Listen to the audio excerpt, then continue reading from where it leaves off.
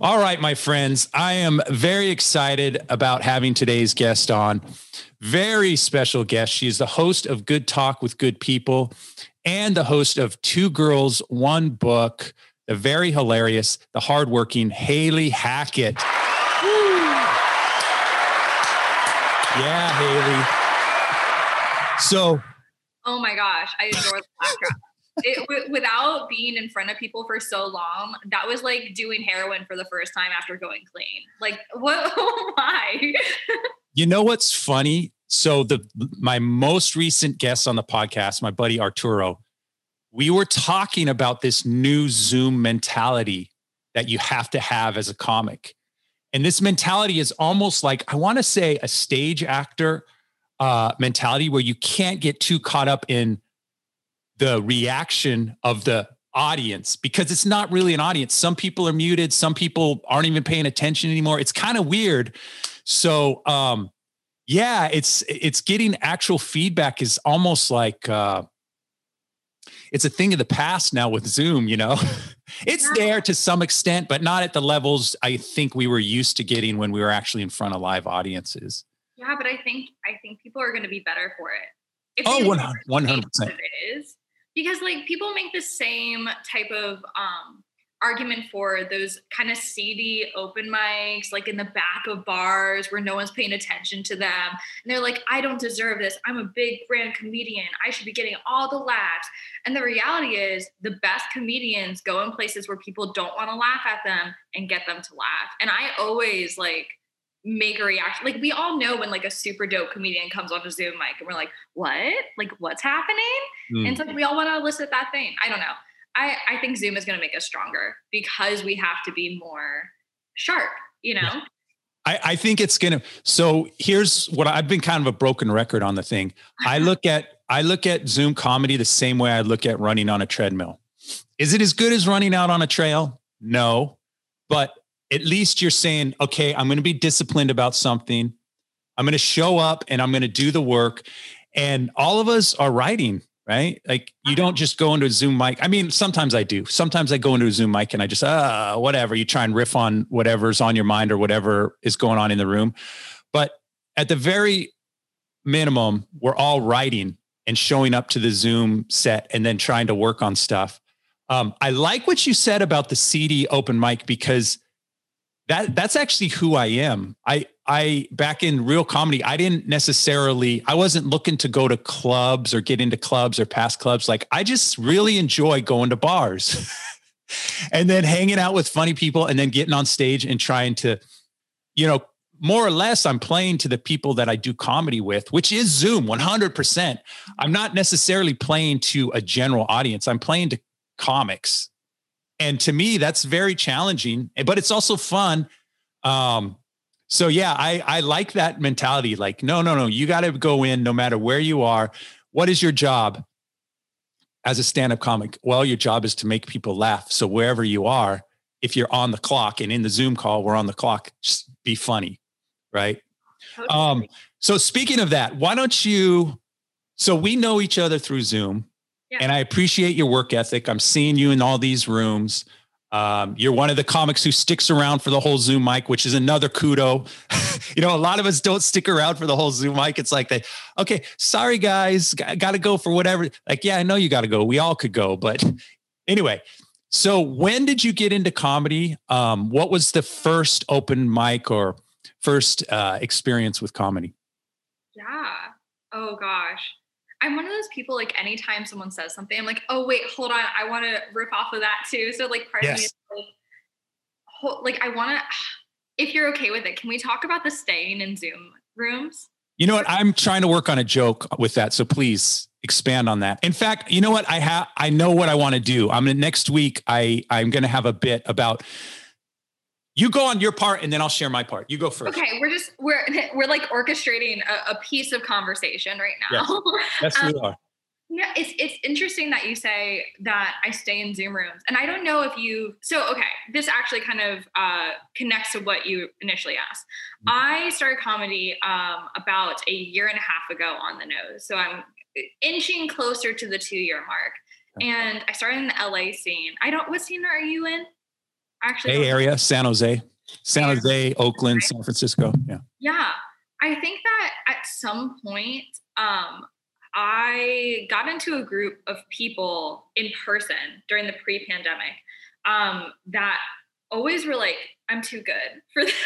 Oh. That was kind of their mentality. And I think as like a budding comic, I took that on, and I noticed that happening in the Zoom mics where, and I want to be very clear, I don't think I'm better than anyone else. Mm-hmm. Like realistically at my core, I don't. But I found myself doing things like that where I would be like, oh, sorry, guys, got to go to my next mic because my time is so much more important, you know?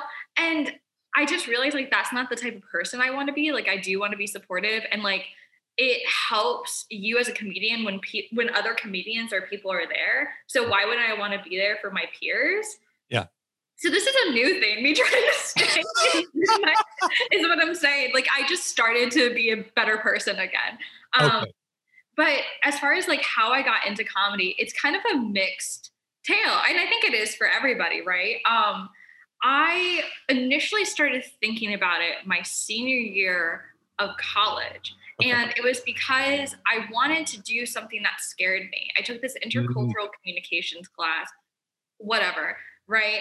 And they said, be in a place alone that makes you uncomfortable. And I guess like for me, there was like not a lot that made me uncomfortable. Like I didn't mind traveling alone, being alone. So I went to a stand-up show, like an open mic show alone, and just sat there. And it was bizarre, right? Because it was like the seediest of seedy. It was called Jai Tai in Seattle. Okay. And it was like all these pedophile jokes and like just like bigoted people. And I don't know why. I was like, these are the misfits I want to be around. I have no clue. And I started going every week. And then I just sitting there, you know what I mean? Never putting my name in the hat, never doing anything.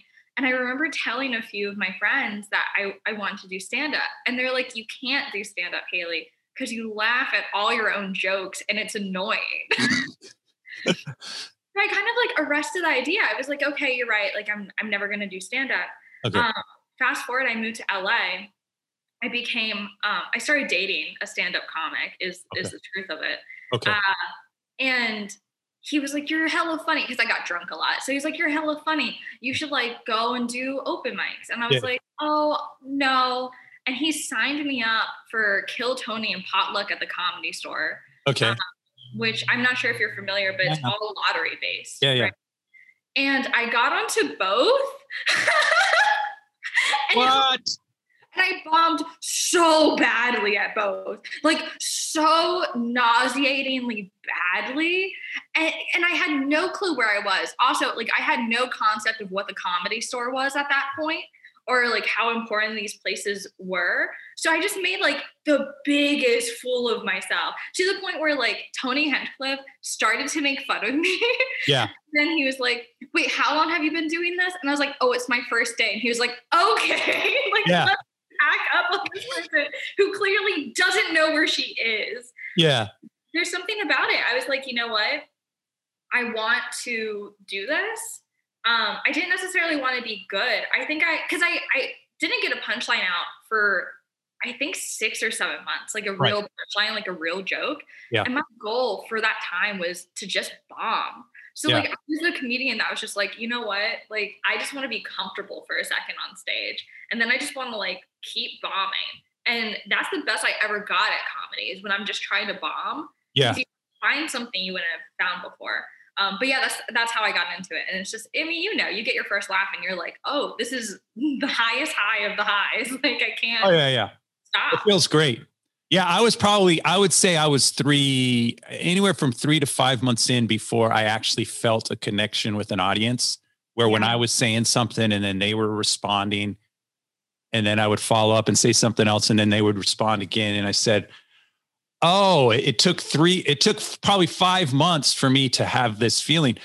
But yeah, it's great. But this is amazing, Hailey. This is amazing. So you basically went, as far as open micers go, getting up on Kill Tony or even on a potluck night. I mean, that's kind of like a lot of open micers work years before they get to that. Either they're drawn or they're there and they're able to have access to that. So that is really hilarious.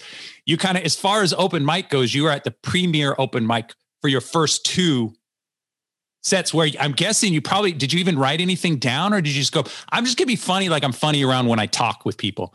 No, because I don't think I'm a funny person, right? Okay.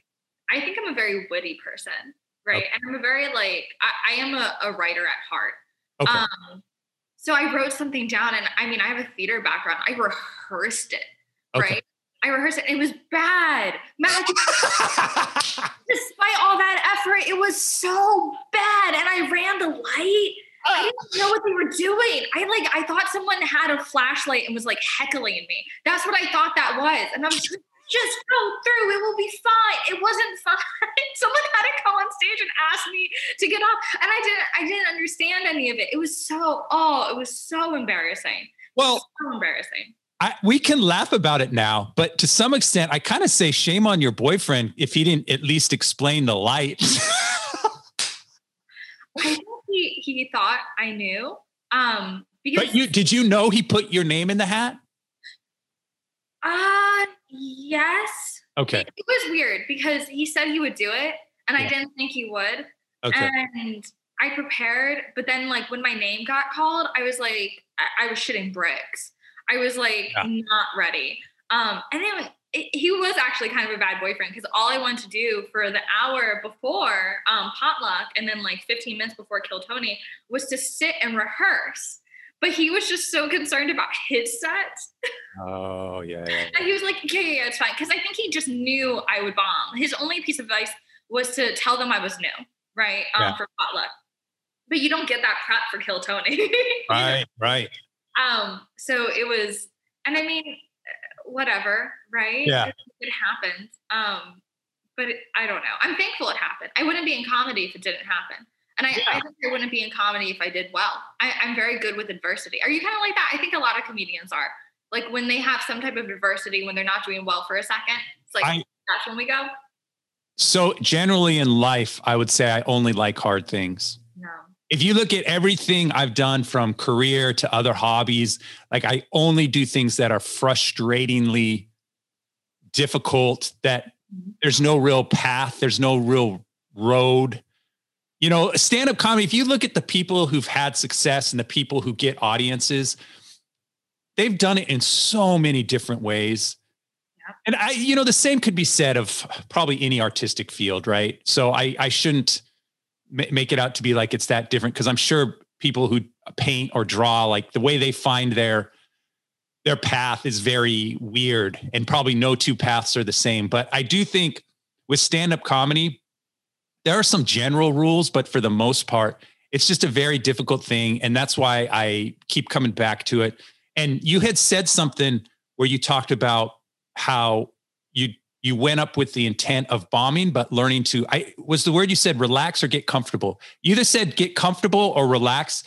And this is what I can say about all of my experience with different things, is that if you could spend, when you first learn anything, whatever, learning to write, learning to read, if you could really first just focus on relaxing whilst doing that thing, it pays dividends down the road, right? So if someone starts stand-up comedy and they go, boy, I don't know how to write, I don't know stage presence, I don't really think fast on my feet, then I would just say, well, get up there and try to be as relaxed as possible on the mic for you only get 5 minutes.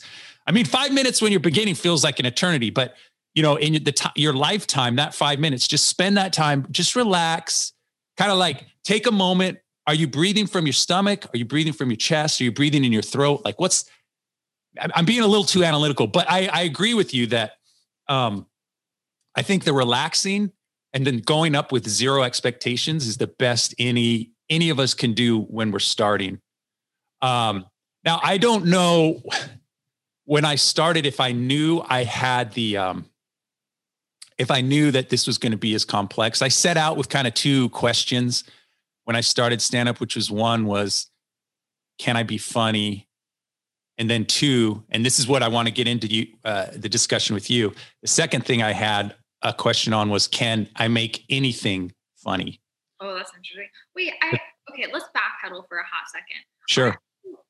for a profession, you work in like programming, right? I'm in tech. Yeah. Tech.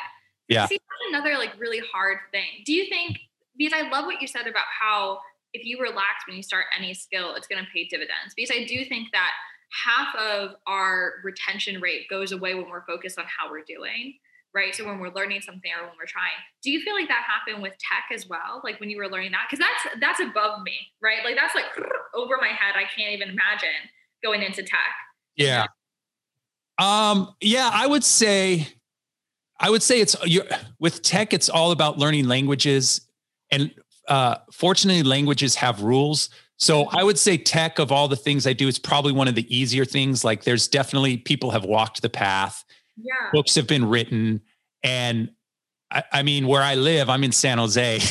So I could throw a rock and probably hit 15 different people who are better at some specific aspect of tech. And I could just go talk with them and hang out with them.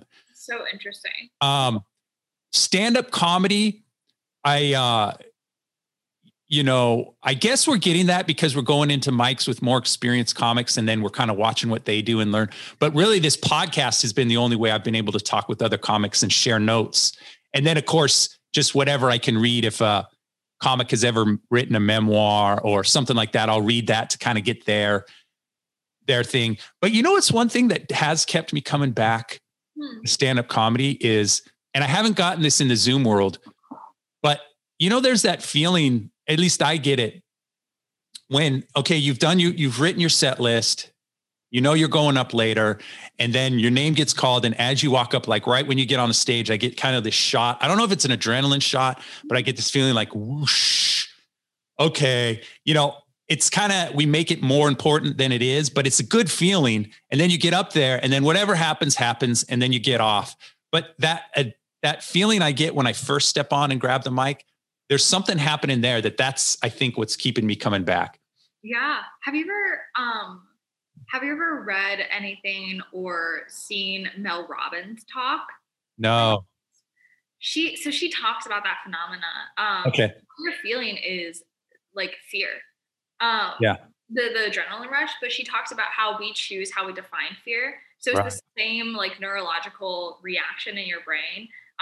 But it's just how we rationalize it. So like we can either say like, this is fear, this is excitement. Sorry. I need to like gulp this coffee down so that I can be more like here. Such a comic at fucking 10 a.m. Like everyone's awake and I'm like, listen, hold on. I'm still going out of bed. But yeah, it's cool that you immediately categorize that as a good feeling, because that is like half the battle, I think, for new comics and like new performers, is being able to say this adrenaline thing that's happening right now is a good thing. Like I'm going to use that and I like it, because so many people feel that and they go, that's terrifying. Oh. You know what it feels like for me? I don't know if it feels like this for you. It feels like having a crush. Like, the butterflies you get when like your crush is around and that like nerves, like, oh no.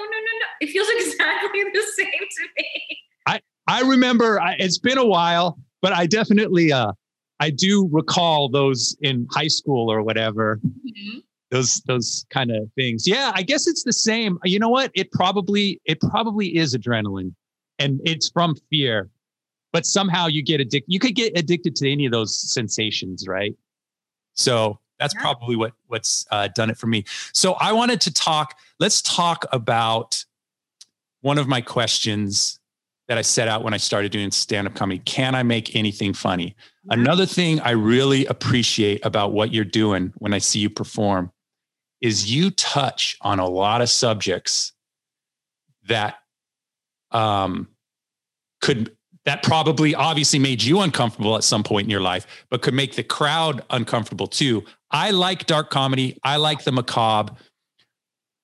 Do you have any kind of boundaries when it comes to writing or doing your material where you go, you know what, I don't want to talk about that, or this probably wouldn't play well? Or do you want to try and make every experience that you've ever had, find a humorous spin on it?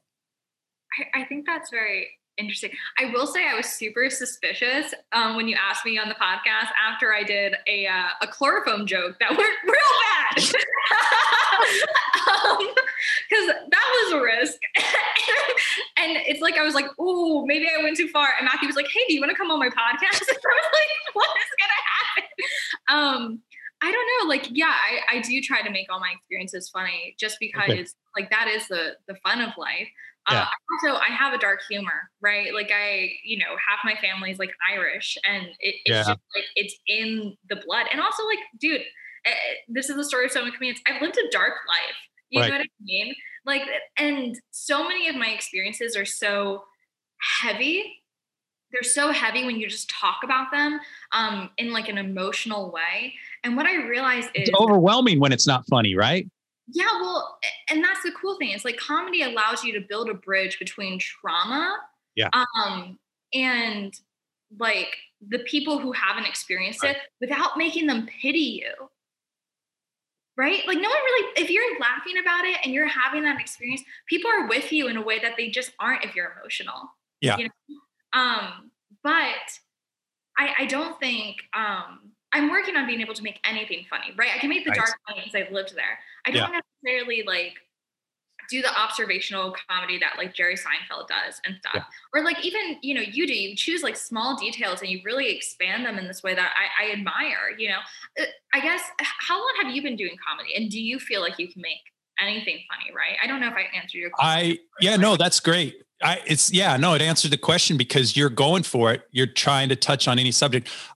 So I've been doing comedy 2.5 years, and I want to be able to talk about anything and make people laugh, but as of right now, I don't. So you touched on kind of your background. I have a lot of Scotch Irish, I guess what you call heritage. And the thing I've found with them, not just the American side of it, but I've worked with people in the UK for probably like over a decade, on both the Irish side and the English and Scottish side.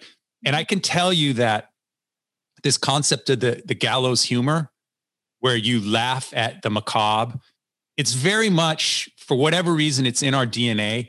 And, a lot of the stuff I'll joke around with my brother or my mom or my aunt or whatever, that stuff right now, I don't think I could take on stage, because I don't know that I have the confidence. And plus there's a part of me, like, just real talk, right? Just real talk. I'm a middle-aged straight white guy. If I go out really hardcore with a lot of this stuff, I'm not in the public eye by any means, but I'm very aware of the fact that I'm the bad guy right now. And so I have to kind of tiptoe around some of the things that I would want to say. That, to me, I think I could find humor in anything, but I don't want people to come off like that guy's a whatever, a hate monger, or this, that. So I think I want to get to the place where I can make any story or any thought funny. But right now, there's a lot of stuff I sit on, Hailey. A lot of stuff where I go, I want to say this, but not right now. I don't know. I think you can touch on anything. I think it's really how the audience perceives you, right? And it's what things you kind of bring in, right? I think in a weird way, like your relationship with the audience is kind of like your relationship with a significant other. Like you bring way more baggage to the situation than like maybe you realize at first, until like you kind of start reflecting on what you're bringing up. I guess like just like some hot button subjects. Like what kind of material are we talking about? Are we talking like race, death, like all of it? Privilege? Race, death, sexuality, whatever. Yeah, I think then it just becomes as simple as punching up or punching down. Yeah. I don't mind. I punch. My philosophy is that you should punch wherever you need to punch to get a laugh. So actually, it's interesting. We are different. Okay. So here's what I think. I think that a true laugh is it's reflexive. Mm-hmm. Meaning, if you say something that is clever enough or funny enough or delivered whatever, then I think people, they can't control themselves and they laugh. So that's kind of like you go to your gut and you're like, oh, people laugh. So what I was just talking with this on the last podcast too. So this is interesting. Like, I guess the thought just kind of streams through. I think if you have a funny joke that just gets people, then technically you've written a good joke. Right. And so whether that was at the, whatever direction you were punching, it's a good joke. Now, here's where I will say, if there's something where, let's say I split the room 50-50, 50 are really uncomfortable, don't like what I said. The other 50 is like, that was hilarious. And people come to me and be like, that's if enough people said that joke was bad for this reason, that reason, I don't mind apologizing. I don't mind dropping a joke, whatever. But I do think that, if you had 50% of the audience laughing and it was an uncontrollable, like a reflex laugh, then it was a good joke. And that's what we need to do. We need to write good jokes, right? Yeah. I guess it becomes a question of being a joke writer or a personality, right? And I think there's places for both. I mean, like Jimmy Carr, for example, says like crazy, uncomfortable things. I like that guy a lot.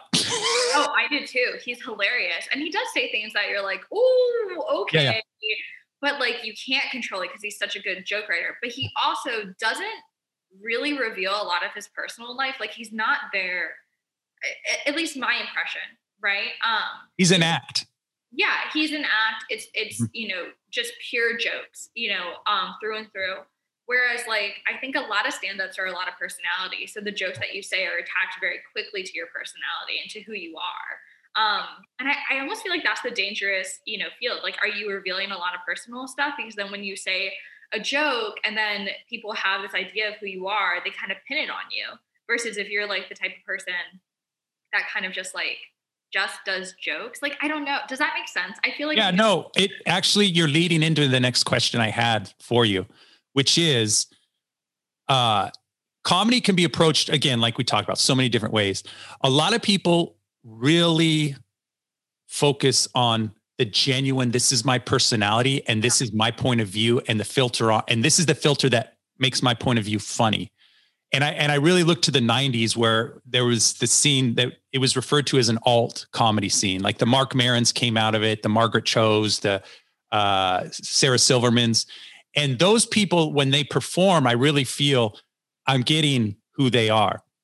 Now, I kind of grew up in an era where there was an act. Like you mentioned Jimmy Carr. Like obviously we have Rodney Dangerfield. We have Joan Rivers. We have, all these people, and they went up and it was like, da, da, da, da, da, da, da, da, da. And it was all an act. And you got some of it, you got some of their personality through that. But for the most part, I'm sure they were vastly different in a normal real world conversation than they were on stage. But in the 90s, I think the two areas kind of merged. I think I know the answer to this, but when you think about doing your comedy, whether you're writing or performing, are you looking to go for that genuine angle, or are you looking to have an act where you're a little bit different? Your stage persona is a little bit different than who you are in real life. I think it sounds like maybe you know the answer more than I do. Well, interesting, right? Yeah. When I sit down to write comedy, because I write, right? Yeah. I think about what is provoking an emotional response in me now, mm-hmm. because I understand that people are emotional. We tend to be able to subvert expectations through emotional reactions, right? Mm-hmm. I also read Judith Carter's comedy Bible because I'm basic as fuck. Yeah. So I learned it from that as well. Okay. But that is how I write. Okay. So right now I'm just trying to become a good joke writer, and I'm trying to be true, right? So I obviously exaggerate, my life. I think we all do, right? Like my boyfriend hit me in Home Depot. He hit me in my living room, and I thought this would be funny if it was a Home Depot. Also, just for the audience, it was consentful. I asked him to hit me. He isn't abusing me. I'm safe. He's not safe though. But I don't know. I think I want to become a good joke writer, but I think more than anything, I want to become a good joke writer that can write through any lens. And as far as stand-up goes, I want to write through my lens. But as far as writing goes, I want to be able to do anything. That's the fun. Yeah. Yeah. So we're going to get into your podcast about Two Girls, One Book. So as a writer, you need to, one of my favorite writing books, obviously, is the Stephen King memoir, where he talks about it. And these coming up with just characters that's for me, one of the funnest things in writing. But see, as a stand-up comic, and this is why I asked the question, because it's all kind of together. Like, I kind of look at comedy as I have a lot of different characters, hopefully coming out of me when I tell jokes. And sometimes that person will be a villain. Sometimes that person will be a hero. Sometimes that person will be a schlump. Sometimes so like, I'm kind of thinking of it like I don't know how genuine I'm being. I think if I write something that I want to do on stage, it's me, but it's not me at the same token. So I definitely bring masks on stage. I know that, but to some extent, that's life a little bit, right? I'm a different person when I podcast than when I'm at work. And I'm a different person when I get on stage than when I'm with my family. So I'm trying to reconcile all this, I guess, within myself. And I'm curious about other people, how they look at it. What zodiac sign are you? I'm a Libra. Oh, okay. So you deal with balance a lot, or yeah, air quotes, because I don't know if you believe in it. I also don't know if it's true. But you deal with like extremes and balance. I don't buy too much into that stuff, but here's what I can tell you, which is really weird. I've had so many Libra friends to the point where is this normal? I don't know. What are you? I'm a Virgo, Libra cusp, actually. Oh, what does that mean? I'm on the cusp between Virgo. Oh, you're okay. All right, great. Virgo, like I'm in the Virgo area. I have Libra qualities. Go for it. How many people in your life, now we're really going off the rails with the podcast, but we'll bring it back. How many people in your life have you met who shared the same birthday as you? I've met 3 or 4 people with the same birthday. What about you? Okay. I thought I was special or something. Because I've probably, I think 4 people. There've been 4 people, and 2 of them were really like good friends for a long time. Wow. So I just didn't know if that was normal. I go, why is this? And then my wife also is a Libra. And it seems like I just, in my circle, there's just always people, we're within a week or 2 of each other's birthdays. Yeah. And I've always thought that was kind of weird, but I don't really, other than the scales, that's the only thing I really know about it. And I would say, here's what I would say, I'm very, I try to be very objective when viewing, especially when it comes to debates. I never try to jump on a side right away. And I always try and look at what's going on. What are the facts? What's the conjecture? And then on top of that, I'm very pragmatic in life whenever I approach anything. So I guess those are Libra qualities. But then there's this other aspect when you talk about when you're born, because the Chinese have a different belief system where it's the year you're born in, right? Yeah. So in that, I'm a rabbit. I don't even know if you know what you are in a Chinese zodiac. I'm a rat. You're a rat? Okay. So yeah, there's a whole different set of characteristics that zodiac gives you then. Yeah, but they're all connected. That's why people look at their astrology. Also, I just want to put the disclaimer. I don't care. I think it's like a fun thing to do, just like it's a fun thing to fill out a crossword puzzle. Yeah, but, yeah. You know, it's not going to affect my life really, except like teaching me a few like fun facts or whatever. Right. But whenever you look at your zodiac, as far as like your moon, your sun, your ascendant, your Mercury, your Pluto, I don't know how many planets there are. They all cover like different parts of your life. So like, I think all of those things can be together. And that's a lot of, when you meet like really hardcore astrologers, you know, the people that are like, this is real, which it might be. I don't care, right? I honestly, it doesn't matter, right? I'm living my life. I'm waking up every day. But they say like, when you're like, I'm just not really like my sun sign. Like I kind of like, that's just not true. You could say that for anyone, this and that. Yeah. They're like, well, what about this sign and this sign and this sign? And then people are like, oh, right. Exactly me. And I've had moments of that. But I think it's more problematic than anything. I think it's interesting to, I don't know, to kind of have gotcha moments. Like I love that, talking to someone. If I like feel like I guess their sign, I love being like, gotcha, typical Taurus, you know? But like outside of that, it's like, what benefit is it, you know, giving me? Aside from like, I like being a Virgo. I love to make lists. Like, cool. Okay. Am I going to stop making lists? Like, get out of my business when it comes to like my personal life. Do you know what I mean? It's whatever. Yeah. Yeah. No, I look at it the same way. It's fun. Sometimes there's things that you can relate to. Other times there aren't. Yeah. So yeah, it's interesting. It's interesting. I don't have a good transition into my next question from that one, but I wanted to talk with you about Two Girls in One Book also. Sure. So obviously you have the Good Talk with Good People, which that podcast is it all stand-up comics you have on there, or do you just have, okay, you have a lot of different people. And then Two Girls in One Book. Talk to me about the format of that. What inspired that? Just real quick, me and my buddy Vadim, we had a podcast for probably a year and a half. We called it Two Beers in a Book. But I'm thinking of taking it down because I'm hosting it on a Squarespace site, and we haven't done anything for like a year and a half because of lockdown and whatnot. And but anyway, talk to me about Two Girls, One Book. What's the format like? How long have you been doing it? Yeah, I mean, the name is basic. We understand that. We understood that from the get. It's a play off of that viral video, Two Girls. Oh yeah, come on. We all know what you're talking about. Wink, wink. Well, yeah. I mean, and listen, it is a video format. It's not sketch in that way. It's fine. Yeah. It's pretty safe for work. Well, we curse a lot, so actually it's not. Okay. But I do the podcast with my childhood best friend, Kelly Wilson, who is an absolute treat.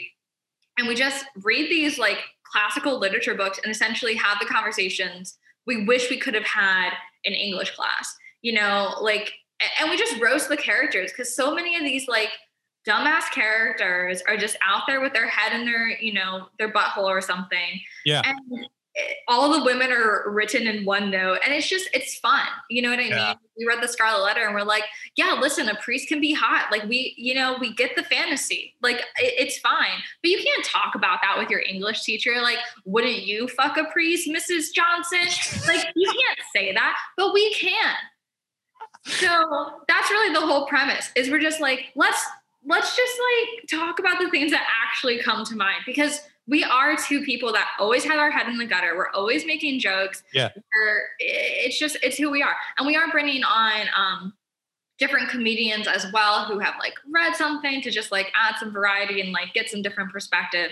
And yeah, we just let's expand on what you just said there. So I'm raising daughters. You said all of female characters are written in one note. And I'll be very honest with you.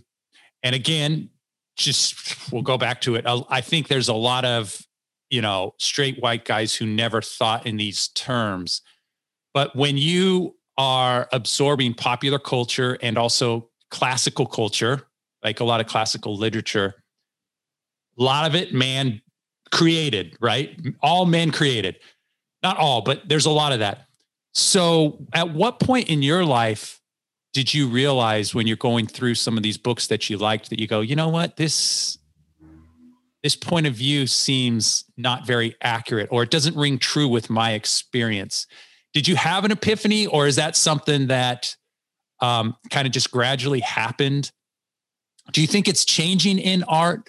Do you think that because now we have more diversity coming forward in the creative space that stories are becoming more intricate, more complicated, more, I guess, greater depth?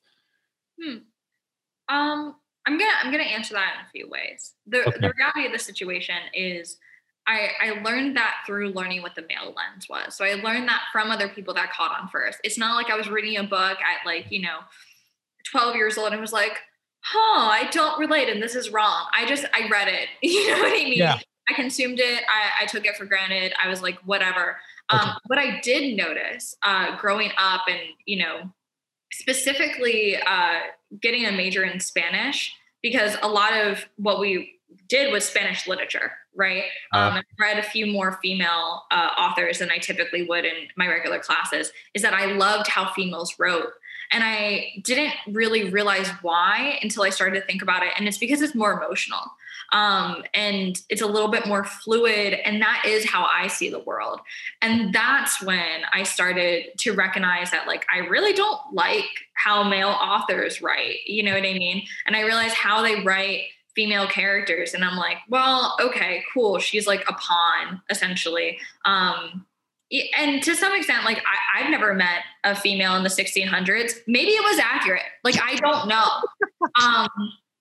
But I can also say that as I'm like writing pilots and like, you know, doing that type of thing, I can't write male characters well either. Like, I don't get that. So I'm kind of like, anything that's outside your perspective is always going to be hard. Yeah. And that's kind of why I think it's important that we see different types of creators with different backgrounds, whether that's race or sexuality or gender, because there's always someone who's like, oh, this feels a little bit truer to my experience. But I don't think one person can like be true to every experience perfectly. Obviously we can start to like acclimate and understand, and that helps. Yeah. But I don't know. I still write dudes like they're just broing out all the time and swinging dicks. Like, that's how I write them, because that's how I see them. I'm sure there are dudes with like more depth, but I don't know. And I'm sure that's how guys see girls sometimes, where they're just like, yeah, they just go, and like, I hear that happen though.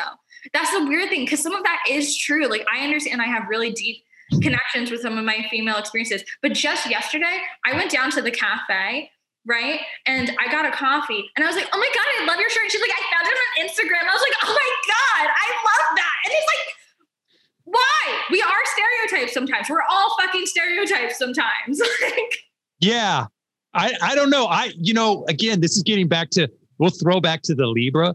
I try to look at things as very balanced, and I don't see, if you're being cruel and manipulative in your behaviors, and we all know men have ways of being cruel and manipulative, and we all know women have ways of being cruel and manipulative. But if you're doing like a guy thing, like all you're doing is talking about motorcycles, right? Like, oh, I'm doing this, that, and the other. And you got a room full of different types of people, that guy's not going to realize he's boring everyone, right? There was a dude, this just popped into my head. I don't know why it popped into me. There was this guy I worked with for probably like 4 years. All he ever talked about was golf. It didn't matter if it was us, if it was women, if it was upper management, the customers. He always talked about golf. And I was like, it's almost like it was probably he was on the spectrum, probably, because I'm in tech and it happens a lot. No. But he didn't have the awareness. But where I'm going with this is, you got to be you. And if you want to know where that shirt is and it makes you happy, it's great.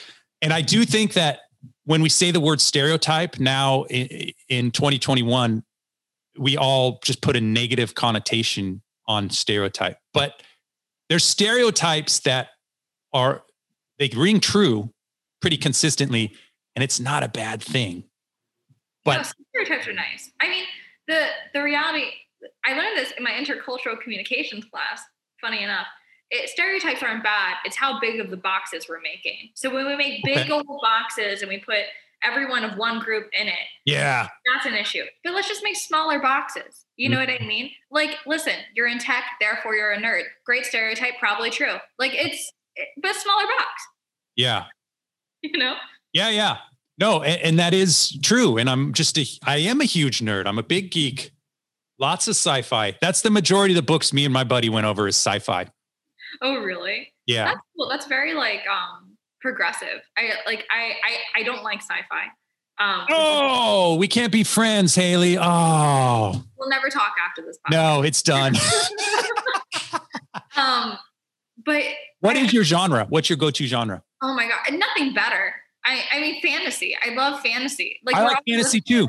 Right? Yeah. What's your favorite fantasy book? Well, I'm a Tolkien guy. See, I can't. Oh dear, Hailey, this podcast is turning into a real train wreck, ladies and gentlemen. I do apologize. Okay, if not Tolkien, then who's your fantasy? Well, to be fair, I never read Tolkien. I'm sure it's fine, right? I'm sure it may even be great. So I can't actually make a judgment. I am one of those people. I'm just like sometimes when I haven't experienced it, and it's fine. It's a personality defect. I accept that. I really love Narnia. I loved. Yeah. I think I just loved Narnia, and like I read a lot of vampire books because I'm basic as fuck. Like Edward Cullen was my crush for a while. You know, like super whatever. I don't know. I just love anything that's going to take me into a different world. So like, and I haven't tried on sci-fi. Maybe it could do that. I did like Hitchhiker's Guide to the Galaxy. Oh yeah, that's a classic.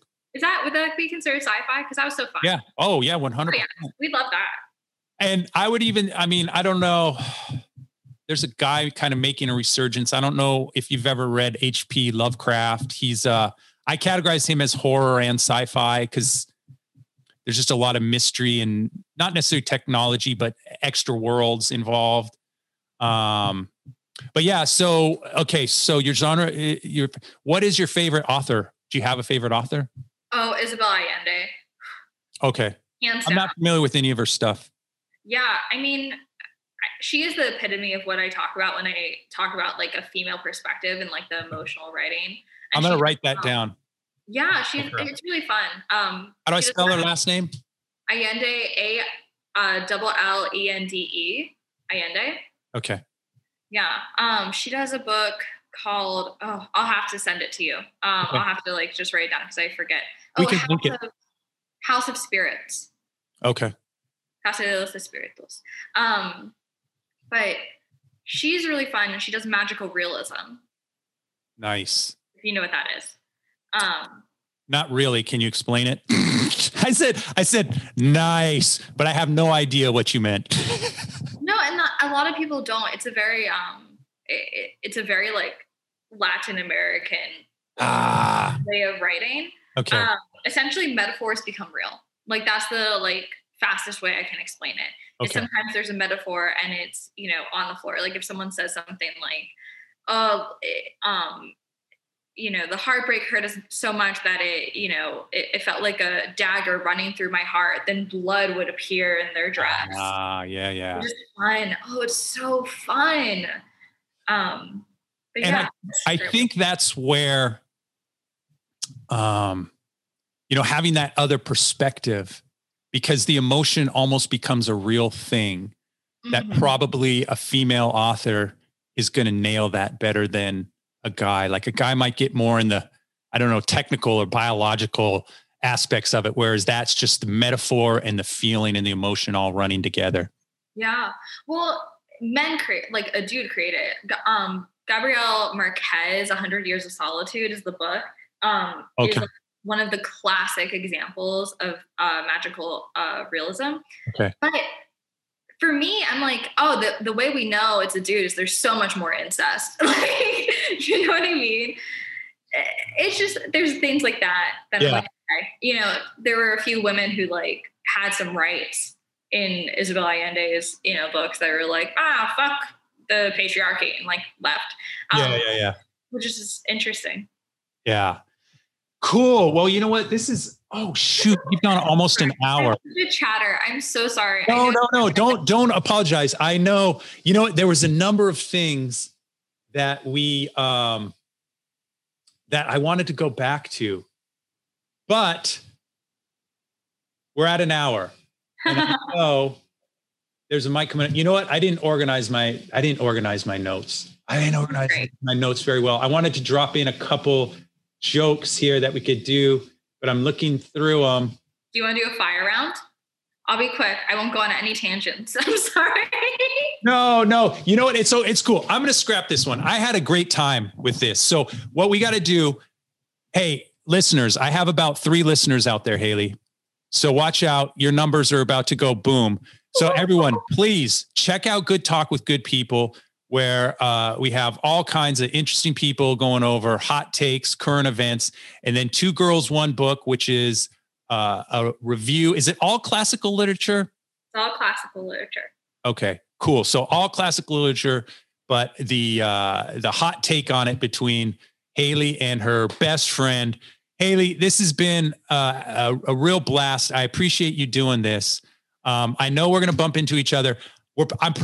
So my joke, I want to wrap up with this. The joke I want to do about people dropping out of a Zoom call, and I'm glad we had that conversation, is it doesn't bother me when people drop out and you don't know they dropped out. And it doesn't bother me when people say, you know, bye everyone, it's been fun. But I have to say something about the people who go, I got another mic to go to.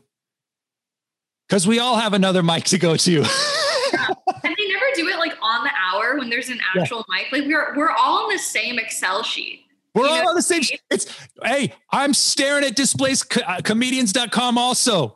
I know there's another mic. So here's what I want to put together.